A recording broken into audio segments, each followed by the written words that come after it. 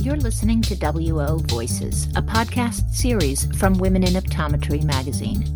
I'm Marjolin Bielefeld, editor of Women in Optometry. We're delighted you can join us. Welcome to this episode of WO Voices, a podcast series.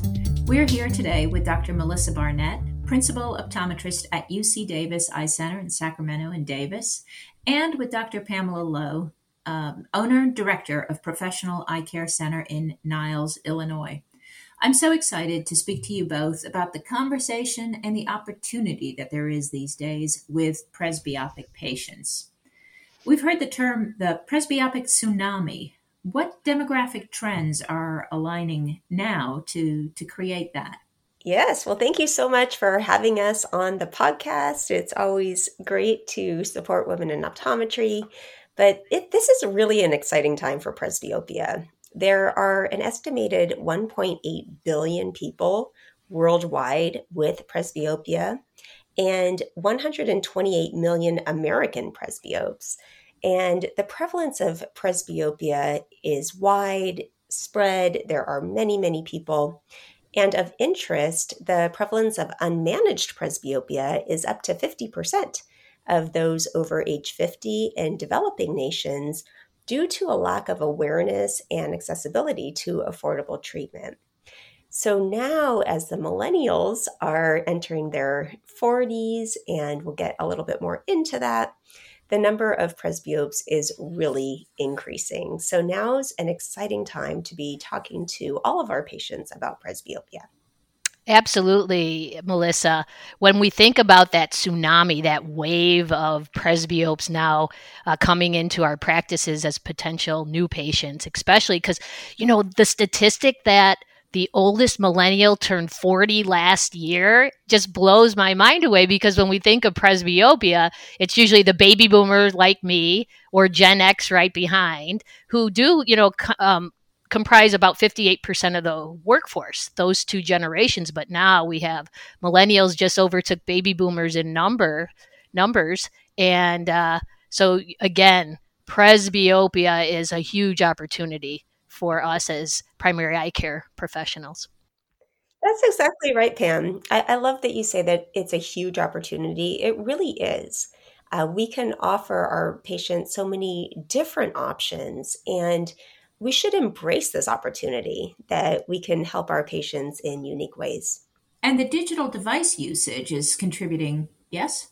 Oh, absolutely. So I graduated in the late 80s. So I was in my training to the mid to the late 80s when I was in optometry school. And when a presbyope was on my schedule, my view of what that looked like was way different than my view of a presbyope now.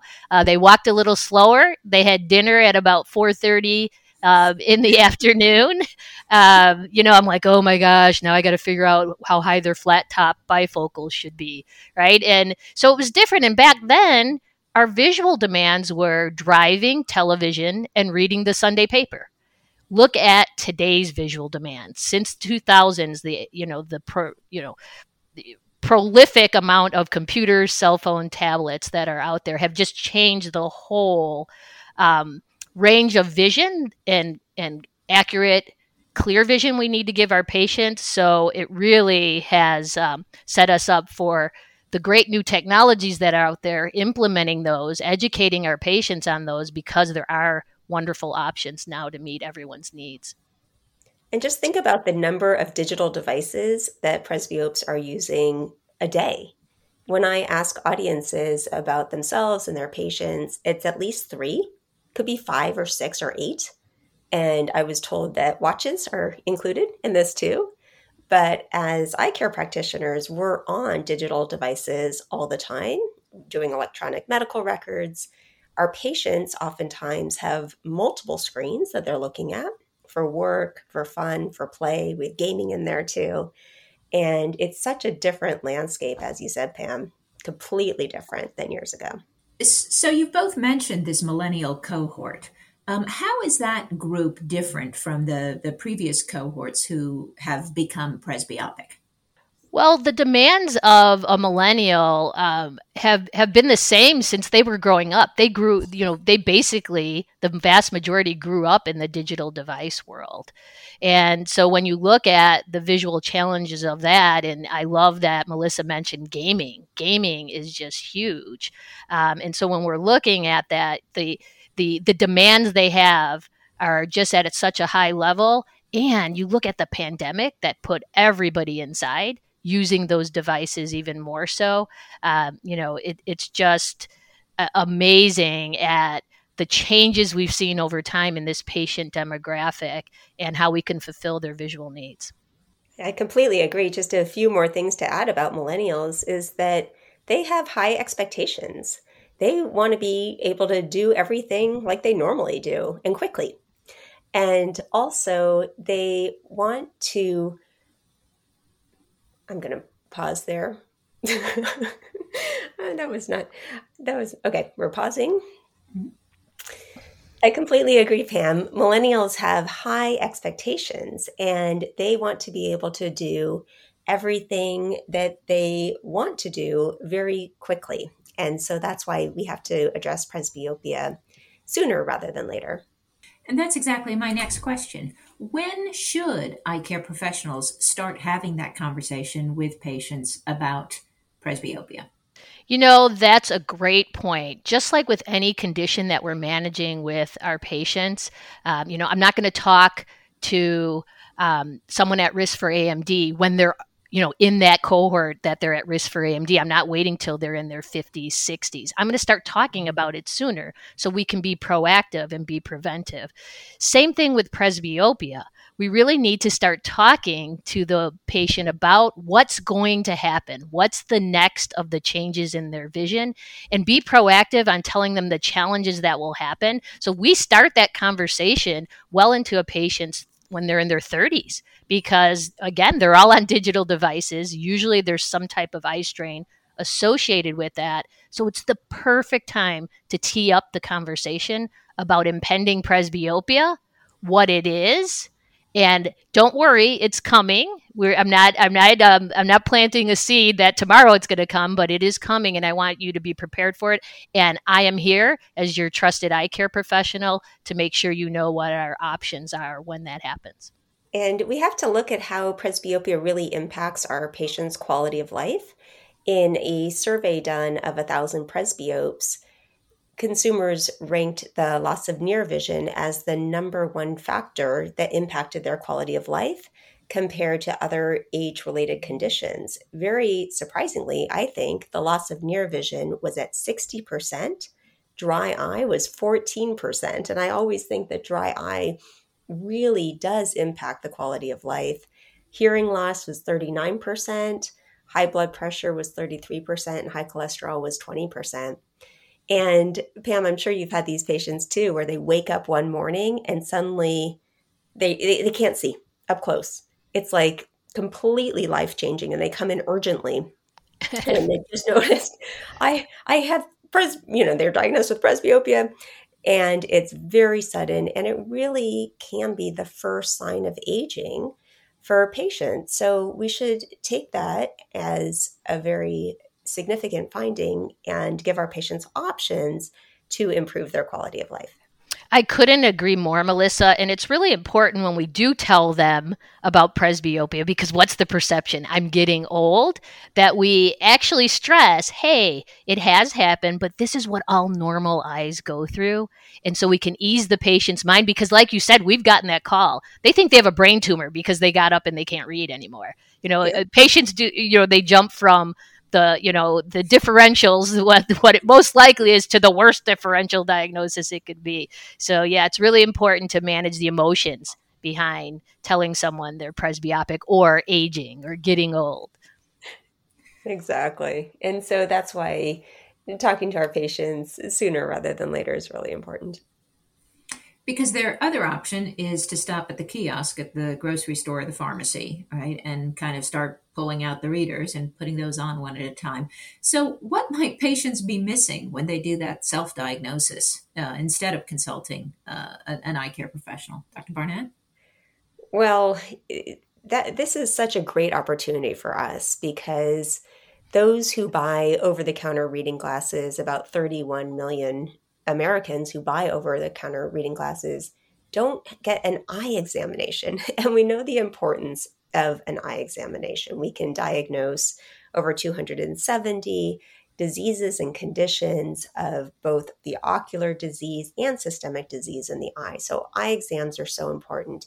And I would encourage all of us to, through our normal day-to-day, through when we're giving eye exams, to talk about these things, talk about everything that we're not seeing in the eye. For example, at the end of my exam, I say, this is great news. There's no signs of diabetes. And I go into some other conditions. There's no glaucoma. There's no macular degeneration. Oh, what's that?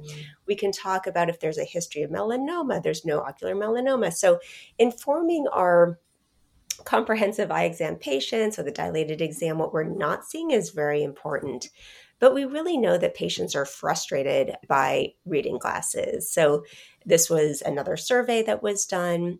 About 55% of patients feel frustrated when they forget to bring their reading glasses to a business meeting or a restaurant. But we have this huge, incredible opportunity to diagnose ocular and systemic disease when we see patients in the practice versus them buying over-the-counter reading glasses. Dr. Lowe, I'm going to suspect that patients who start with the over-the-counter reading glasses are, they're already off the trail. They're going into the woods. What can eye care professionals do to help sort of combat that self-diagnosis and that direction? Right. As Melissa was saying, the key is education. And it's not only the patient in the chair with the doctor at the time. We feel it's really important to empower our team members. Every staff member in the practice is so essential. And, the most important person in the practice is the person answering the phone, especially for a new patient, right? It's the first relationship they develop with our individual offices. So it's when you look at that education piece and so many new presbyopes emerging, how do we get that message out? So I always like to say it takes a village. So at our office, we get the message out as much as we can with each team member knowing what that message is. But really, it is sad when a patient goes to the over-the-counter choice, because if they see well at distance, it's going to be a long time before they hit a doctor's office if they feel nothing else is going on. So as just to reinforce Melissa's point, once we get them in that chair, it's so important to talk about all the options they have and meeting their lifestyle needs, teasing out, we talked about the increase in use of digital devices, but what other things do they do? Are they active, outdoors? Are they doing other things? And visual freedom with contact lenses can be so important, because the sad statistic that 56% of patients don't even know that there's contact lenses for presbyopia, and so it really is important to have, when we get that opportunity and have the patient in the chair, that we take full advantage of it. You're both making that very strong case for developing an individualized treatment plan for each patient, talking about their needs, their preferences, the visual demands. So can you each talk a little bit about your approach to developing that individualized plan when you're consulting with a newly presbyopic patient or perhaps even one who's a little bit further down the road? Dr. Barnett? Sure. So it's such an exciting time, as I mentioned earlier, in presbyopia, because now I like to give my patients options, and they can be different options depending on the day of the week or what they're doing. If, say, they're bike riding or golfing and or working on multiple screens and or doing 100 other things, I like to tell all my patients that we do have multiple options. So we have glasses options, we have contact lens options, surgical options, and now pharmaceutical options, which can be used in combination with each other. So just like having multiple pairs of shoes, we're not going to wear our high heels on the beach. We do have different options for different situations, and it's really fun to be creative with these options. So when I present the options, I love when I look at my patient's face and they're like, whoa, I've never heard about that. But to Pam's point, it's really important to talk about these options early. And I like to tell my presbyopes who wear contact lenses, there are options for you. This is going to happen. Presbyopia is going to happen in X number of years approximately, but we have various options. And sometimes I'll even plant the seed that there are multifocal contact lenses. We have a pharmaceutical option. There's surgical options. There are all these different options. And I would say now it's the most fun that it's ever been because we have so many different choices. Yeah, absolutely. I couldn't agree more.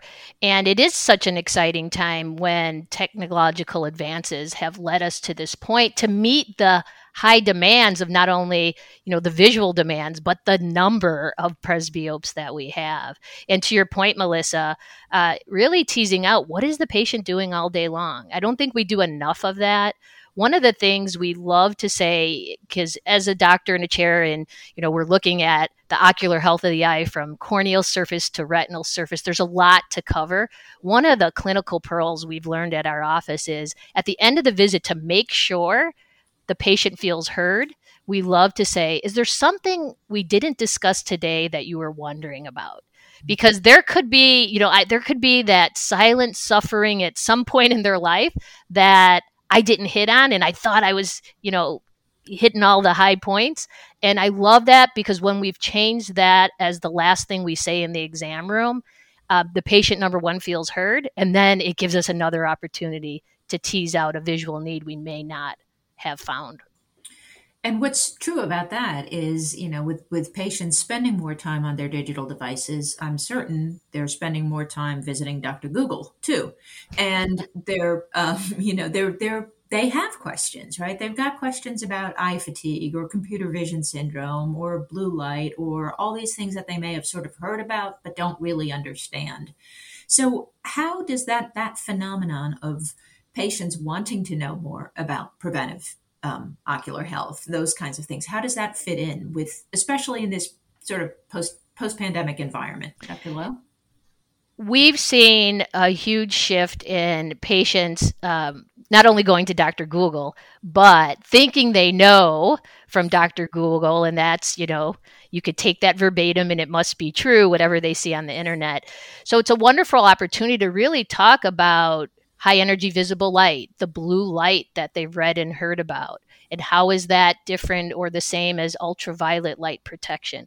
So we love having those discussions because unfortunately with high energy visible light, blue light, we don't know a lot of the long-term effects. But I love to tease out with my patients and let them know that what we do know. So there's a lot we don't know, but what do we know? And what we know is that it throws off sleep patterns. You're on those digital devices constantly. And so that blue light makes your brain think it's daytime. So the quality and the quantity of your sleep can be disrupted. And that's very important the younger the patient is. Sleep is important for everyone. But the younger the patient is, while their brain and their body is developing, it's even of more critical importance. And again, that we don't know the long-term effects as far as damage to the retinal receptors that allow them to see. So again, that presbyopic age group is in their 40s, approaching 50s, and they're at risk for macular degeneration. So it's a great entree to talk about the conditions in the eye that are sight threatening and what we can do about that. And obviously filters on spectacles is a whole conversation that's great to tee up for our opticians. Dr. Barnett, are you seeing that too? Oh, definitely. I completely agree with Pam that many of my patients are searching online. They're searching for answers. There's a lot of misinformation out there. And so having the opportunity to educate our patients on different options is really important. And agree that the pandemic has brought about more digital devices for all age groups, not just presbyopes, but children as well. And so in the presbyopic group, it is a great opportunity to bring these unique management strategies for our patients. And it's the management strategies and it's the products. I mean, there's this wonderful alignment, right, of some pretty significant technology advancements and product improvements and enhancements that have occurred in the recent past. Dr. Lowe, what solutions have you found work in your practice with your presbyopic patients? Yeah, when we talk about visual correction and optimizing that for patients, it really does start with spectacle wear, whether the patient's going to use a pharmaceutical or go into multifocal contact lens options.